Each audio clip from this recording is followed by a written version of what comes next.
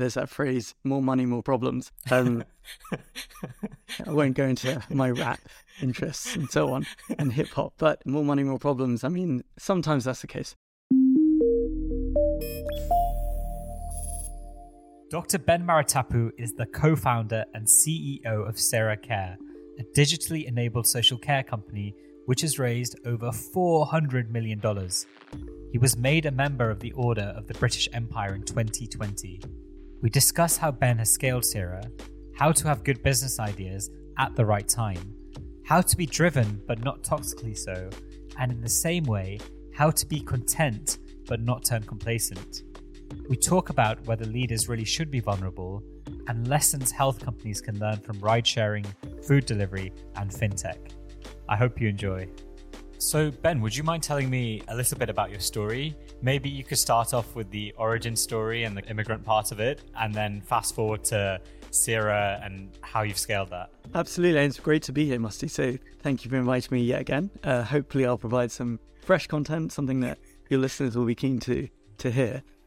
In terms of my origin story, and that's flattering, by the way, because origin stories usually for people from the Avengers or whatever, of which I'm not, but it's great to call it that. My parents are from Sri Lanka, and they moved to the UK and London during the Civil War back in the 80s. And that was a really, really tough period. Actually, their house was burnt down, and so they had to come here quite suddenly. And then a few years later, I was born in North London, actually at Northwick Park Hospital, which is not too far from where I subsequently ended up working many years later. And sadly, when I was quite young, my father passed away, actually, when I was 12. That was a really difficult experience, but it made me grow. It made me much more resilient. It made me have to step up as someone in our family to support my mother and my sister during that challenging time. And it made me focus on being a bit more serious, frankly, about work and where I was going, because even there was a relatively young age, because before that I was extremely mischievous at school. Very, very kind of rebellious, and I mean, people kind of wondered if I'd end up in university in the first place or what would happen.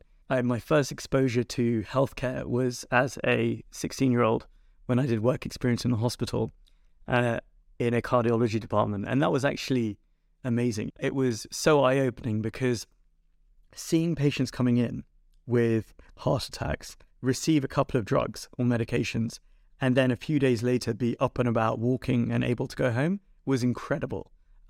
It was something that I didn't think was possible. And it was inspiring to see the impact that a clinician and a group of people can make on patients at the most critical part of their lives. And that was one of the reasons I decided to get into healthcare and eventually become a doctor. So I studied medicine at university, and that was both in the UK but also in the US.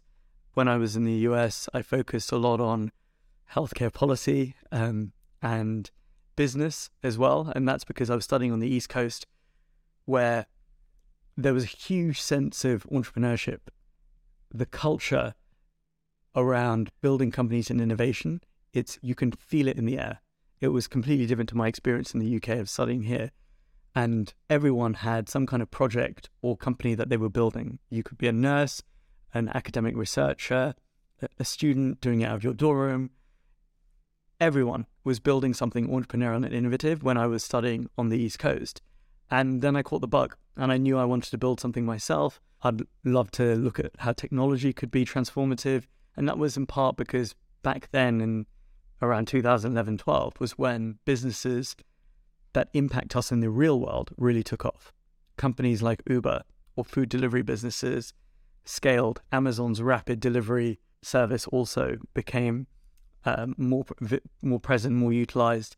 And it was amazing to see how technology could revolutionize these sectors, but crucially sectors that relied on lots of people.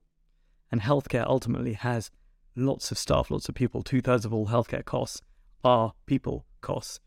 So seeing that made me think actually technology could revolutionize what we do in healthcare. It's going to take a bit longer, given it's regulated and we deal with people's lives, but it will happen. And that was a major inflection point for me. I then came back to the UK. I practiced as a doctor. I was fortunate to actually stumble into an opportunity where I advised the CEO of the NHS on innovation technology and built a number of national programs focusing on that, which gave me a great insight into, one, what technologies can make a big difference in healthcare, because there's so many. There are over 300,000 health and wellness apps on the App Store. Only a fraction of them get adopted. And that's because only a fraction of them are solving key problems people face on the front line day to day in their patient journeys or in their journeys as healthcare professionals. And then also to see what business models succeed in healthcare. Because ultimately, if you build a health technology company, you have to have a great product, but also a great business model. And not many ventures that I see have that combination. After that, I became a senior advisor at Bain, focusing on developing their healthcare practice in the UK and Europe. And then I decided to co-found my own company, which was Cera. And that's what I focused on ever since. And the ambition at Cera is to revolutionize healthcare by taking it into the home using technology. But I can tell you a bit more about that later on.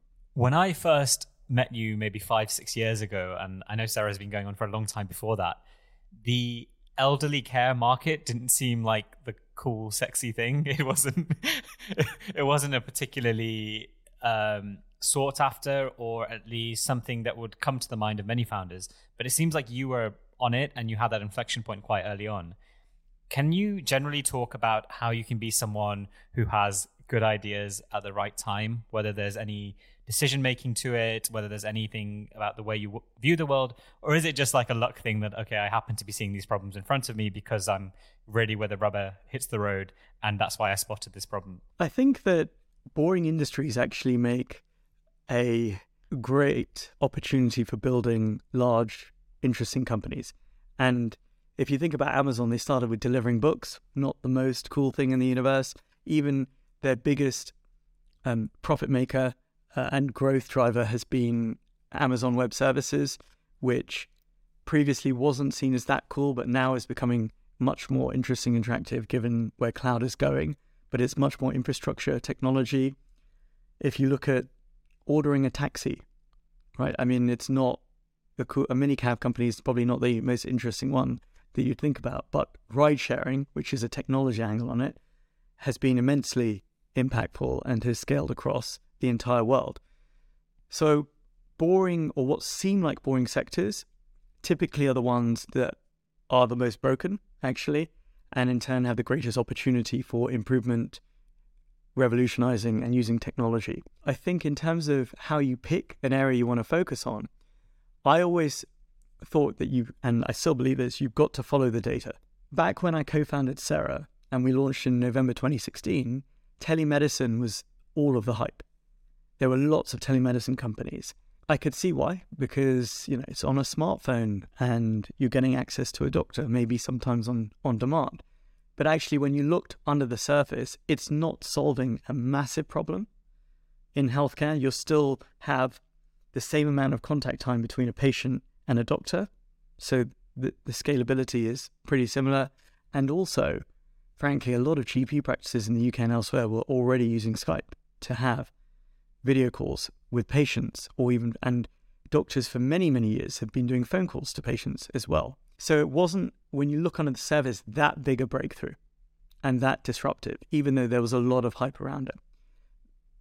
Also in telemedicine, what I found was, back in 2016, most of the people using it tend to be younger, healthier, sometimes millennials, people who want to track their health conditions, which is fine, but these are not the people who use healthcare the most. The people who use healthcare the most are actually ones with multiple health conditions, multiple vulnerabilities, tend to be older people as well, who are less likely actually to use a smartphone and engage with telemedicine. And what that meant was, again, if you go one level deeper to the data, a number of the patients using telemedicine companies wouldn't go back and use them day in, day out. They'd use them here and there. And ultimately, that meant the underlying financials of telemedicine were harder to make work because you've got to spend a lot of money to market and attract customers who want to use telemedicine. And if you're not getting multiple engagements from them afterwards, the amount of money and profit you can make from those consultations is limited. And actually, in some instances, you're spending more to get the customer than the amount you're getting from them. which ultimately is unprofitable. So I was looking at telemedicine and thinking the fundamentals of this aren't aligned with what I would be looking for. I knew healthcare would go from hospital to home. That was a strong theme that I was seeing in other countries. It made a lot of sense. It was happening in other sectors as well. And I knew that actually the people who use healthcare the most are the ones who are older with multiple health conditions. And I thought, what type of business could actually focus on those areas to be much more sustainable, make a big impact, use technology and have a great business at the same time? And looking at the data, even more so, it was social care and care in the home that I found to be, while a bit boring, some may say, the greatest scope for impact, because it was even more analog than other parts of healthcare. People were using pen and paper. Some instances, they were storing paper records in bin bags because they didn't even have filing cabinets. It's so old school compared to, okay, some GP practices are using Skype to have teleconsultations. Seems quite forward-thinking. They are tracking notes online. Seems forward-thinking. So social care was so backwards from a technology point of view, very fragmented, full of thousands and thousands of small businesses. Clearly it's going to grow because people need more and more care. And it gives a good inroad for providing other services. So if you can attract these people who need care in the home, win them over as customers, you can then start looking after them in other ways. You can provide telemedicine appointments. You can provide nurses or medications to be delivered to their doors. And so looking at the fundamentals and following the data are what ultimately led me to looking at Cera. There is some luck involved though, as you touched on, because timing is also important. You may see the fundamentals of a business and say, this is really going to work, but the question is, when is it going to work? When is the technology going to be adopted? When is this business really going to take off? And sometimes in healthcare, I feel people have been a bit early. They've gotten the model right. It's just been too early for customers or too early for the NHS or insurance companies. And as a result, they haven't seen the scale that they wanted. So you've got to follow the data, but timing is also important too.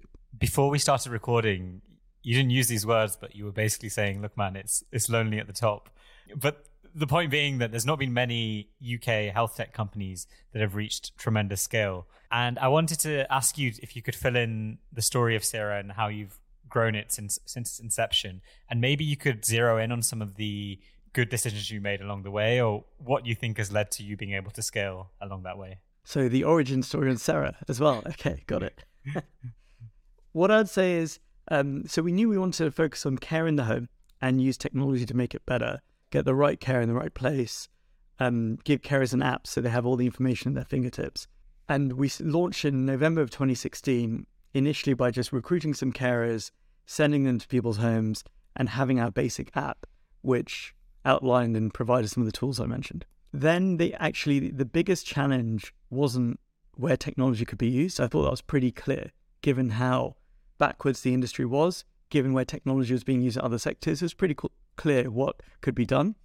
It was the scaling journey that was harder to crack.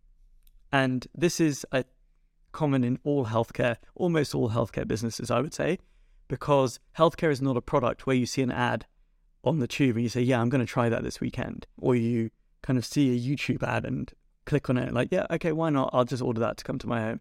It doesn't work like that. People make careful decisions over a period of time. These are life-changing decisions. Sometimes they're very expensive decisions. All of that means the sales cycle is much slower and you've got to crack the growth in a different way. So initially, we did focus on a lot of direct consumer marketing. We did marketing on the tube. We did all the things that I just mentioned that probably don't work. And we found out the hard way that was very challenging. It was really expensive to get customers and people to use the product, and in turn, generate enough revenue and income from the people who are receiving our services so that the whole thing overall worked as a business model. So we then pivoted, and this was a key decision, to partnering with hospitals, the NHS, and local authorities to solve problems they had when it came to care in the home, so that Cera could be scaled. And that was partly because, looking at the data again, it was clear that there are around 4,500 people every day waiting in hospitals to be discharged into their home. And I thought, actually, well, we look after people in their home with carers, and using our technology, we can probably get them out of hospital really fast, because we can get the right carer to that person's door to receive them. so this is potentially something we can do something about. And we started knocking on doors to different NHS hospitals, commissioners, other contacts that we may have been able to find, and so on. And eventually got our first partnership where we would receive referrals from an NHS trust to then support patients being discharged from hospital to home and look after them in their home for the period thereafter. Could be because they've just had a hip replacement, they need to go home. It could be that they had a stroke, something much more significant, need to go home and receive services and support at the home. And that actually was a much more powerful business model for us, because the referrals, we would get lots of them as the demand for getting people out of hospital and into the home is really high.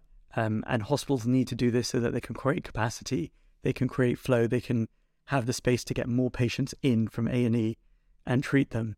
And if you walk on many hospital wards in the UK, unfortunately, you will see a number of older people who are on wards who don't need to be there. They're waiting for the care to start in the community, but hasn't started quickly enough. And so we got a lot of referrals and we started looking after people. And this actually was a much more sustainable growth engine for Cera, because, of course, the partnerships that we are forging, we're not paying by customer. We're not investing a lot in marketing. And the partnerships tend to last several years. So we get referrals for several years, we build a relationship, we build a track record, and that's actually quite a scalable business. It also means that rather than having to focus on demand and customer acquisition, which is the challenge in most businesses as they grow, we just focused on supply and the product. So ensuring we have the right number of carers and the right staff, and also our technology is working really well. That was a major decision that allowed us to scale much more effectively than we had been. Another decision, I think, along the journey was to go from a pure technology company, which is what we originally thought about. Maybe we should just be an online marketplace who connects healthcare staff, like carers and nurses who need to visit people in the home, to patients and their families. We just connect. We don't manage the service. But instead, we realized we needed to go from a pure technology company to a technology-enabled service where we are recruiting the carers and the nurses. We're managing their cells. We're regulated by the CQC, the healthcare regulator. We're accountable for those services. And the reason we made that pivot and that decision was because being a pure play technology marketplace didn't allow us to actually control the customer experience and the quality of the service people were receiving in the home. It didn't allow us also to partner with the NHS and with local government for those to receive the referrals I talked about, because to do that, you have to be regulated. They'll only deal with a regulated player.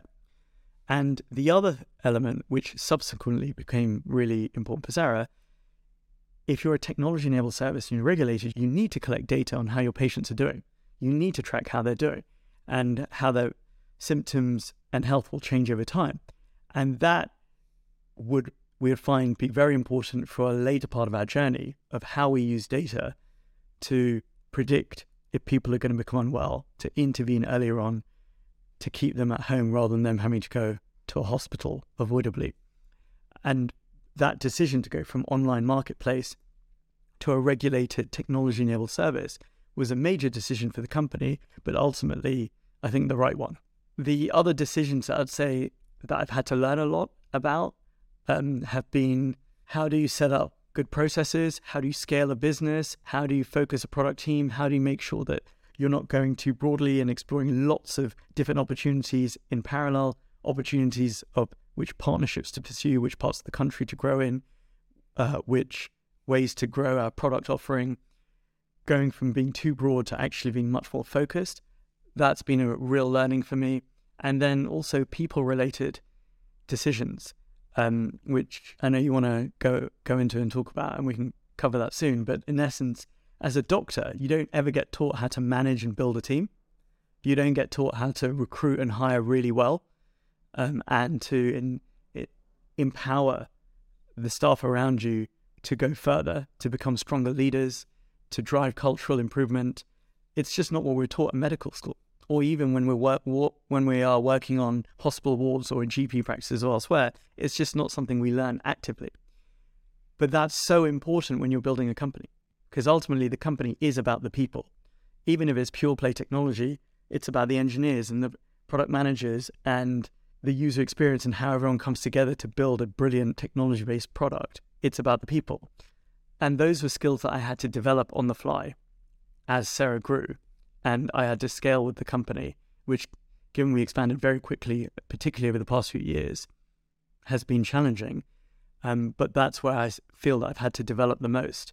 And also, in terms of our origin story, where I've learned and made mistakes, and in turn, hopefully improve my decision-making as well. To just tell you where we are now as Cera, we deliver healthcare in people's homes across the UK and across Germany. We deliver 50,000 patient appointments a day. So we are the largest digital-first home healthcare company in Europe, and we've grown very fast. So we've grown around 100-fold in the past 3 years.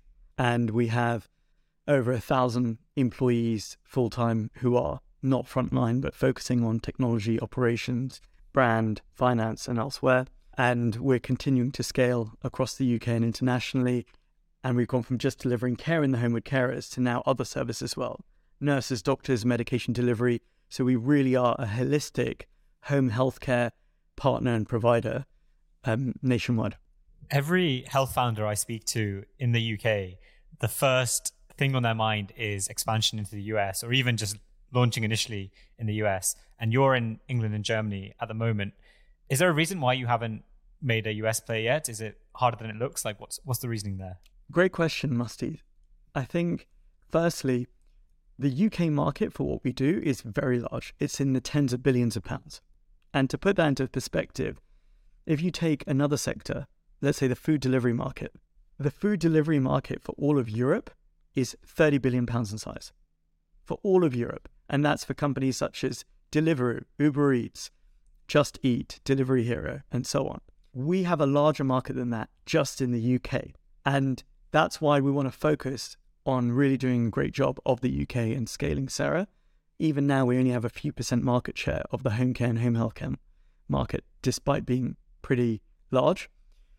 And that high ceiling for growth means that there's just so much more to do.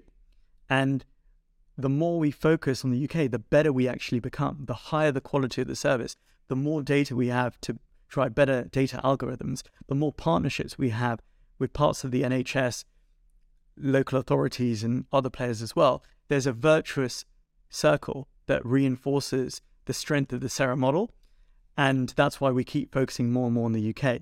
We expanded to Germany because we wanted to internationalize, to prove we could do it. The German market is actually larger than the UK. And because the German population is a bit older than the UK, the need for elderly care and home health care is greater. And that business has scaled very fast. It's already profitable. We launched there about a year and a half, and it's continuing to grow and expand, which is excellent. But between the UK and Germany, we already have a massive market for us to be focusing on. The US is of interest to us, definitely, but it's a longer term ambition. The other point I'd make is saying that there is a US health system is a bit like saying there is a Western European health system, because each of the states operates in a slightly different way in terms of how they reimburse healthcare, what their priorities are, the models they use. And so when you look at the US, you've got to be willing to embrace either a state-by-state model, or if one wants to tackle the whole country, there needs to be a significant amount of capital and risk appetite to make that happen. Because we've got a lot more room to grow in the UK and Germany, we just think that, yes, the UK is a massive opportunity, but it's going to be there later on as well. And it's definitely too large for just one player to take. So even if there were competition, we'd be fine with that. Plus, we'd need to make a very, very significant investment and potentially take a risk because we haven't proven our model there, where we've proven our model in the UK and Germany. So it's much more just replicating what we know works. Got you. In terms of businesses, there's clean businesses on one side, which I would regard as things like selling a book online, or maybe making like a Photoshop clone, which basically you kind of sell the product or you do the service, and that's sort of it. There's no more headache. And then on the other side, there's, say, messy businesses, which is probably where care fits in, where it's a lot more difficult and you can't just sell the thing and then wash your hands of it. And I just wanted to get your take on that comment. Has working in the elderly care market, has it been that massive headache, which I imagine it would be? I mean, you've got all the regulatory problems. You've got this thing where it's an actual like emotional issue for families and the people receiving the care as well. And Does it end up being kind of a huge headache for you, or does it end up being a huge defensible moat that makes your business really hard to compete with? What's your take? Initially, it is definitely a challenge and a moat to overcome. It's much more complex than if we built a dating app or something, because we've got regulatory compliance, as you said, we've got recruiting, vetting, training, and looking after staff. We've got branding, marketing, winning partnerships, servicing them. And then, of course, there's all of the technology, product data, engineering. There's so many facets to the business. I think for the toughest sectors to crack, which in turn are sometimes the largest market opportunities, they are more complex like this. An example would be if you look at what Tesla have done with building first electric vehicles and then also trying to build autonomous vehicles. That's really tough. It's regulated. You've got people of all sorts of ages and backgrounds being able to drive your vehicles. You've got infrastructure and government challenges in terms of whether they even have an interest in electric vehicles. I mean, this is rewinding 5-10 years ago when they're in early stage of their journey. But the pie is massive and it is more complex, but as a result, it's been left alone and hasn't been innovated properly. And that creates a massive opportunity to build something truly impactful and transformational. Even then, what I'd say is, you mentioned books. With Amazon, as an example, with their delivery service and their Prime service, that still involves a lot of people. Amazon is a massive employer. The people working in their warehouse, the people who handle the logistics to ensure that a product is allocated and in turn deployed to the right place very, very quickly. That involves a lot of people operating in concert. And so that business requires excellent operations, processes, people management, combined with brilliant technology. I would also say that over the past 10 years, there's been a greater movement towards looking at regulated sectors and sectors that involve large numbers of staff and people. Ride-sharing and food delivery businesses are examples of those, which you'd say are potentially less clean. But these are areas that are massive, that are outdated, that need change, and that present tremendous business opportunities. Lastly, I would say that healthcare, 2/3 of all healthcare spend is on people. And if you want to stay away from people, or you don't want to be regulated, which means you can't even provide a proper service, then there isn't that large a pie to be going after. And I'd query whether you're making a truly impactful difference to the healthcare model. You've got to transform both the people side of healthcare and the platform or technology side to have a truly differentiated model that a health system or an insurance company or a government can lean on and rely on. They can't just rely on technology. Whereas if you provide both the technology and the people, they can rely on you to deliver the service, take care of it, give them peace of mind, and make a big impact. I want to pick your brain on cross-pollination from other industries into healthcare. I always feel like healthcare is 5 or 10 years behind every other industry in a lot of things. And I just wanted to ask, have you picked up things from other sectors that you've brought and applied to healthcare? Are there, whether it's kind of frameworks, whether it's particular tactics or strategies they use, just anything really? Are you picking things up from other sectors? Yeah, a ton. I mean, I've found that a lot of the inspiration for what we do next at Cera has come from other sectors, technologies that they're trialing, ways in which they've improved the product and user experience. I mean, I've made a lot of references to food delivery and ride-sharing businesses, but that's because they have large numbers of staff and they have to coordinate them through an app and they have to provide a great experience. And there's a lot of logistics underpinning it as well to get the right person or product in the right place at the right time. Some of that has homologies with Cera and what we do to get the right healthcare professional in the right place at the right time. And so learning from them means that we can accelerate our journey. We can accelerate the impact. We don't need to reinvent the wheel. Of course, we're dealing with people's lives. We're dealing in a regulated sector. So we can't just lift and shift the technology. We have to adapt. We have to learn, and it is more complex. But there's so many sources of inspiration. I'll look at what's happening with fintech quite frequently because that's a regulated, complex industry. That's an industry where you've got large legacy players, some of whom are pretty backwards in how they operate. And there are lots of stakeholders. There's a lot of governance to work through. But there's so much to learn, to see how fintech companies have progressed, how the different companies in the UK, even with Starling, Monzo, Revolut, the different journeys they've taken to grow and scale, to win more customers, to build a product that people love. There's so much you can learn from it. And yes, healthcare may be behind the times, but the advantage of that is we get to see all the mistakes that everyone else has made to try and avoid ourselves falling into those pitfalls. Are there any anti-lessons you've taken from the ride sharing and the food services? Because from what I can tell, they don't look like they're turning a profit, or they're not really making sense from that point of things. And you've got a similar issue where you've got a lot of, say, staff costs and people costs. Is there anything you've taken from them? Definitely. I'll give you a few examples. So I think ride sharing and food delivery companies don't always prioritize how they're looking after staff. And also they sometimes run into regulatory challenges. And that was very clear. And it's been covered heavily by the press. If you see what Uber's journey has been like, what Deliveroo's journey is, very visible. So we were almost excessively proactive in ensuring we had a great relationship with our regulator. We dotted the I's, crossed the T's. We were very proficient on regulatory compliance. We had an almost excessive approach of how we look after our staff, how we train them, how we make them feel rewarded. We looked at the challenges they went through, or the anti-lessons as you put it, and ensure that we almost over-prioritize those areas to get it right. And that's why when carers start using our app, ENPS improves 95 points, because we have intentionally built the app so that they love using it. It's intuitive, it's easy, it addresses their day-to-day issues. They prefer that model.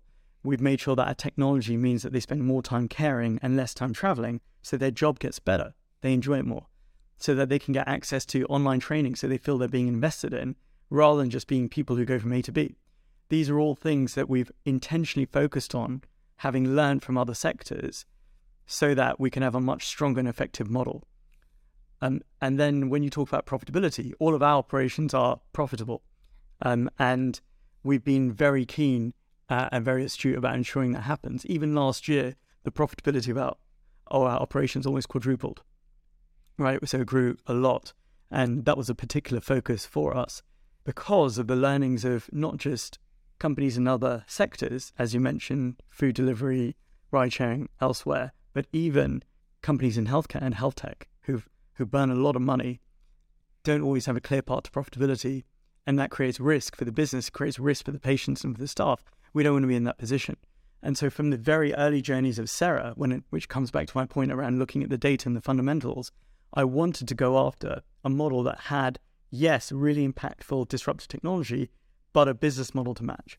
And so focusing on care in the home worked for us because our carers typically visit a person 3 times a day, every day, for years, right? Imagine if you had 3 Ubers a day, every day for years. I mean, the economics would look very different, right? So I intentionally focused on a part of healthcare, which is very sticky, very recurring, where you build a strong relationship with the patient or the customer and provide a great experience to them, but it also means that the financials work out way better. And that meant very early on, our operations became profitable at Cera. It's been the case for a few years now. So that was an intentional strategy, having seen some of the difficult experiences that other businesses have gone through. And given the stock markets over the past year, of course, that's been compounded. Companies that are unprofitable or burning a lot of money, that are focused on technology, have seen a dramatic negative impact on their valuation and share price. I noted this question down a few months ago, and it's around how do you stop drive from becoming toxic? How do you avoid fulfillment turning into complacency? So it's like those two ends of the stick. And there's this quote that goes from Mark Twain to Cornelius Vanderbilt, who was the railroad tycoon. And he basically says, how I pity you, and this is honest. You're an old man and ought to have some rest, and yet you have to struggle and deny yourself and rob yourself of restful sleep and peace of mind because you need money so badly. I always feel for a man who is so poverty-ridden as you. So from me to you, are you poverty-ridden? And also, how do you balance that drive and complacency element? Okay, so I think that, I love making an impact. And throughout my career, whether it's practicing as a doctor or working in policy or working in consulting or being an academic, I've always focused on using healthcare to make a difference And that's been a big driver. It's like a virtuous cycle for me. The bigger the impact I make, the more I want to do it. And that has kept me motivated and driven. The impact at the same time keeps me sober. I'm not doing what I do just to try and earn more or to personally gain a significant amount. I think that ultimately isn't particularly fulfilling and you'll run out of drive quite quickly. But because I really want to revolutionize healthcare, I want to make a massive difference, whether it's my role at Cera or in the other ways I'm trying to contribute to healthcare, that keeps my drive more sustainable. I think that complacency isn't something there's always different stresses and issues and challenges that one has to go through. And as the company grows really fast, I'm always being stretched in different ways. That means there's not a huge amount of room to even be complacent because I'm always pushed outside of my comfort zone. I guess it's more about moderating that to ensure that I'm not overstretched, is what I'd say, and that I am having, let's say, a good work-life balance, and making time for my family and my wife and so on, and such that my drive in the company isn't at the detriment to those parts of my life. That's continuous work in progress there. And go on. No, I was just going to say, on the work-life balance point as well, there's the Twitter debate that comes up quite a lot, and I think it's Keith Rabois, the famous American investor, and Naval Ravikant, and one of their points is that if you're an entrepreneur who's looking to build something amazing and change healthcare, you are basically an Olympic athlete in your own right of entrepreneurship, and therefore you need the same kind of drive, the same drive that you see in the Michael Jordan documentary, and you can't have a work-life balance. What's your take on that? Because it's a tempting, I don't know, it's an attractive proposition that if you're looking to have such a big scale, maybe you shouldn't have a work-life balance. I think that if you want to have a multi-year journey of building a business over years and decades, or really revolutionizing a sector, which pretty much every sector is tough to change. It takes a lot of persistence, a lot of resilience, going against the grain, being a pioneer, looking for what's new. It's a marathon, it's not a sprint. And so to your point of being an Olympic athlete, you've got to pace yourself properly. If you push too hard, the risk of burnout, the risk of a lack of motivation, it can really backfire. And so ensuring you've got the right processes and mechanisms such that you can be more balanced, you can be more sustainable, and you can run the whole marathon is important. There are certain parts where you may have to run a bit faster, definitely, because there's a really important opportunity you're pursuing, or there's a push to grow even further that you want to, or a target you're trying to aspire for. Or let's say there's a funding round that needs to be closed. It just requires you to push a bit harder as a leader of a business. But overall, you need to be sustainable, I would definitely say, because it's a marathon, not a sprint. And in sectors such as healthcare, it takes time.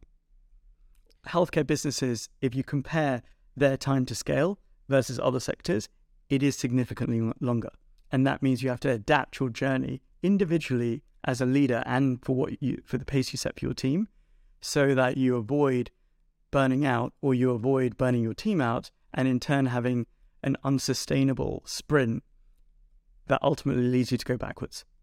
There's this line of thinking that I see in a lot of online literature and podcasts and such, which basically it's a mishmash of like bro science and evolutionary psychology.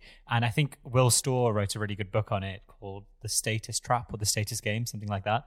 But it basically, when people like yourself say that what really drives me is my mission and to change healthcare, it basically calls BS on that and says that our real motivations are always around either kind of money or status or something more, I'd say, primal rather than the things that we tell other people.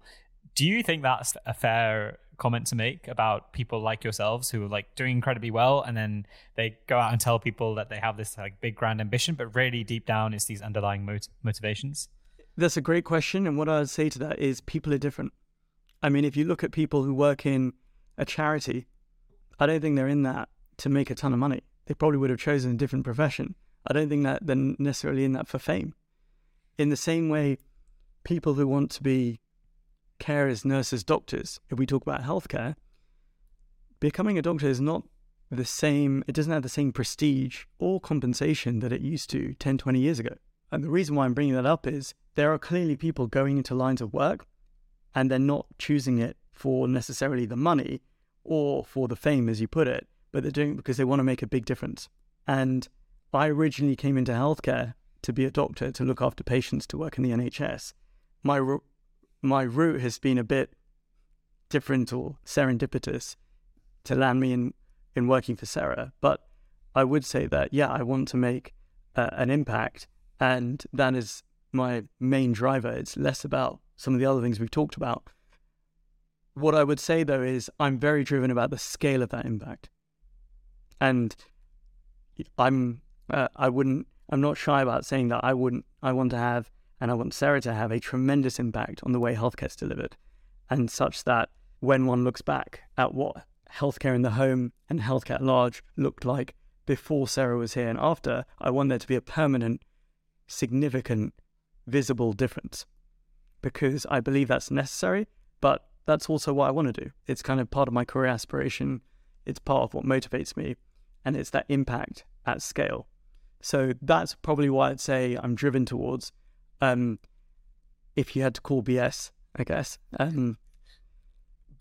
But I would push back on that quote or the comment you mentioned from the person you were listening to, and say that some people are different, and you can see that based on the jobs they end up doing.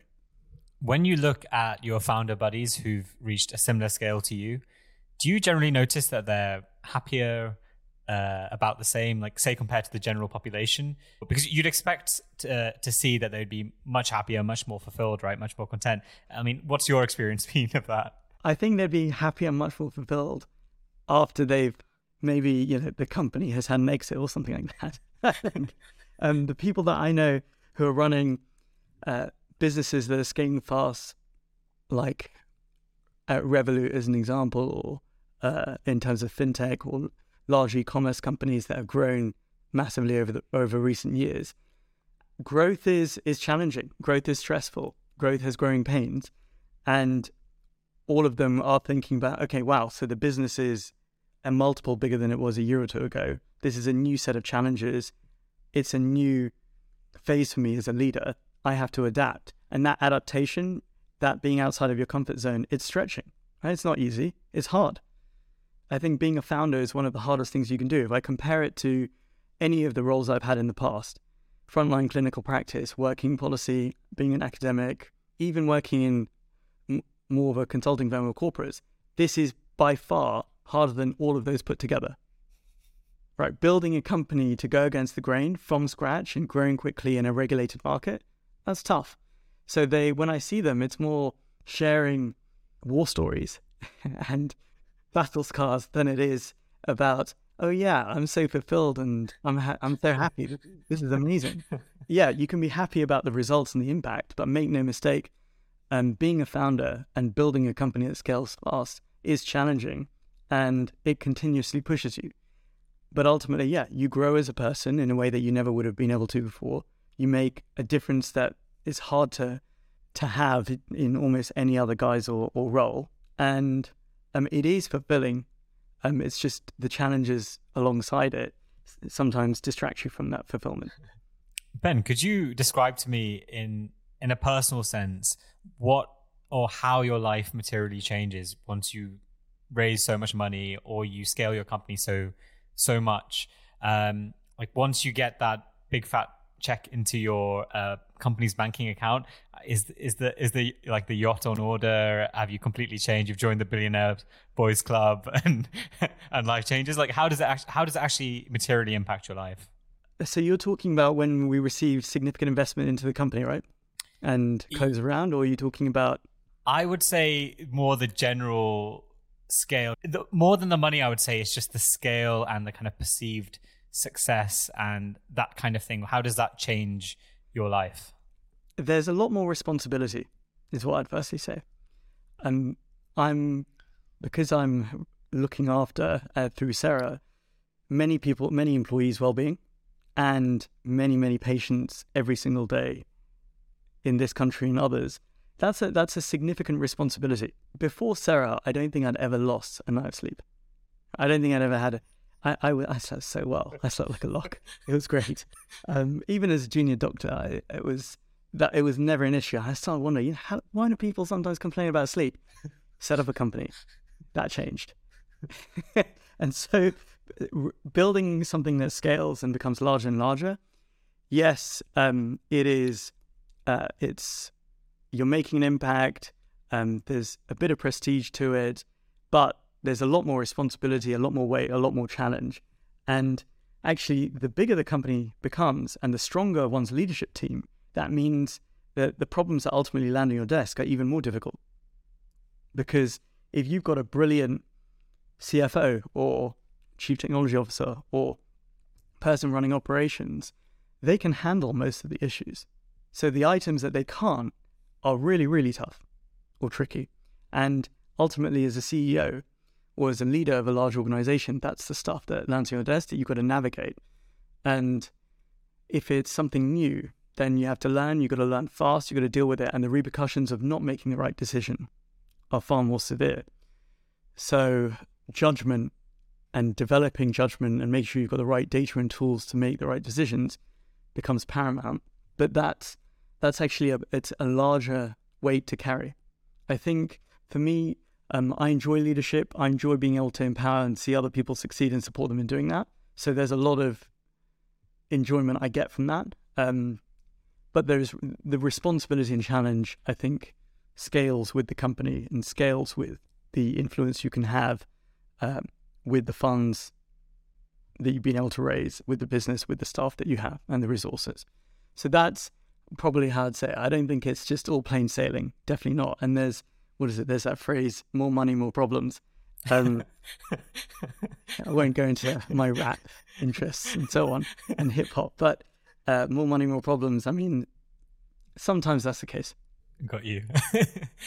I want to ask you a little bit about vulnerability as a leader. And just to put forward that I think there was a really viral TED talk that went out called The Power of Vulnerability.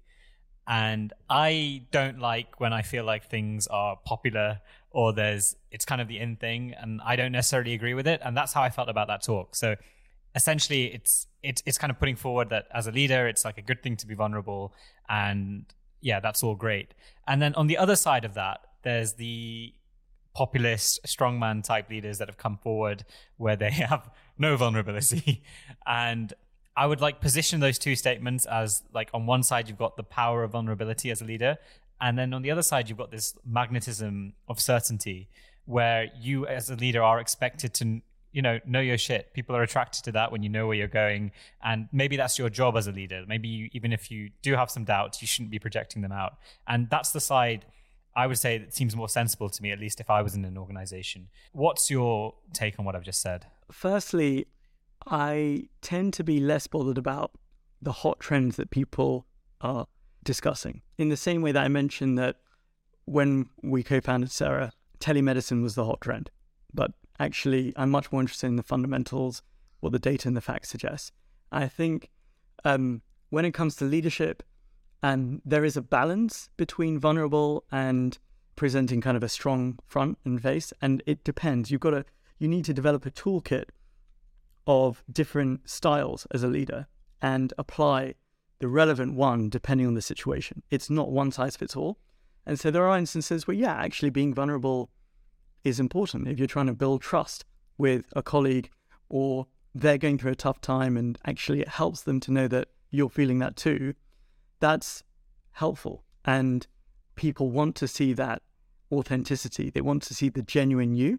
But at the same time, if there is a short-term crisis and that requires people to be mobilized and to be deployed in a specific way, or we've got to come up with a new plan, action that plan and get it done to get to a better position, that requires strength and it requires clarity, and it's may not be necessarily the right time to be vulnerable. An example I'd give is back in 2020 when the pandemic started. At Cera, we didn't even know if our carers were going to be classed as essential workers. So we didn't know if when the country went into lockdown, whether we would even continue delivering a service. And so at that point, I had to think about what are the alternative models for the business if we can't keep delivering care, because that's how we make money. What's the plan B, plan C? That requires strength, conviction, clarity to you and to your core team. And I wouldn't say necessarily that's the right time to be going down the deep vulnerability route, right? And so actually what happened was we realized that carers were essential workers, but also that because a number of people had lost their jobs, there was the chance for us to provide them with jobs in care by retraining them using technology. And so we launched this massive jobs program a few days later, where we would recruit, vet and train 10,000 people from other sectors who lost jobs to work in care, to make an impact, and to help alleviate the pressures in the pandemic. And we delivered that, right? We launched literally days after the country went into lockdown, and we wanted to get that done in, I think, a year and a half, and we did it in less than that. And we made a massive difference to people who needed jobs and to people who needed care to take pressures off the NHS during that critical time. But that requires strength and conviction. So there are different tools in the toolkit, and there are different styles that a person or leader needs to adopt depending on the situation. And in a startup, where the business is changing quarter on quarter and always looks in a different way and is a different size and scale, quarter on quarter, especially in the early days, that adaptability, that nature of being dynamic is crucial. I think also when it comes to what people out there are thinking and about leadership and authenticity and vulnerability, I mean, I recently saw a film called Air in the cinema, which is about how Nike scored Michael Jordan to get the Air Jordan brand up and running. And I started looking up Michael Jordan in a bit more detail.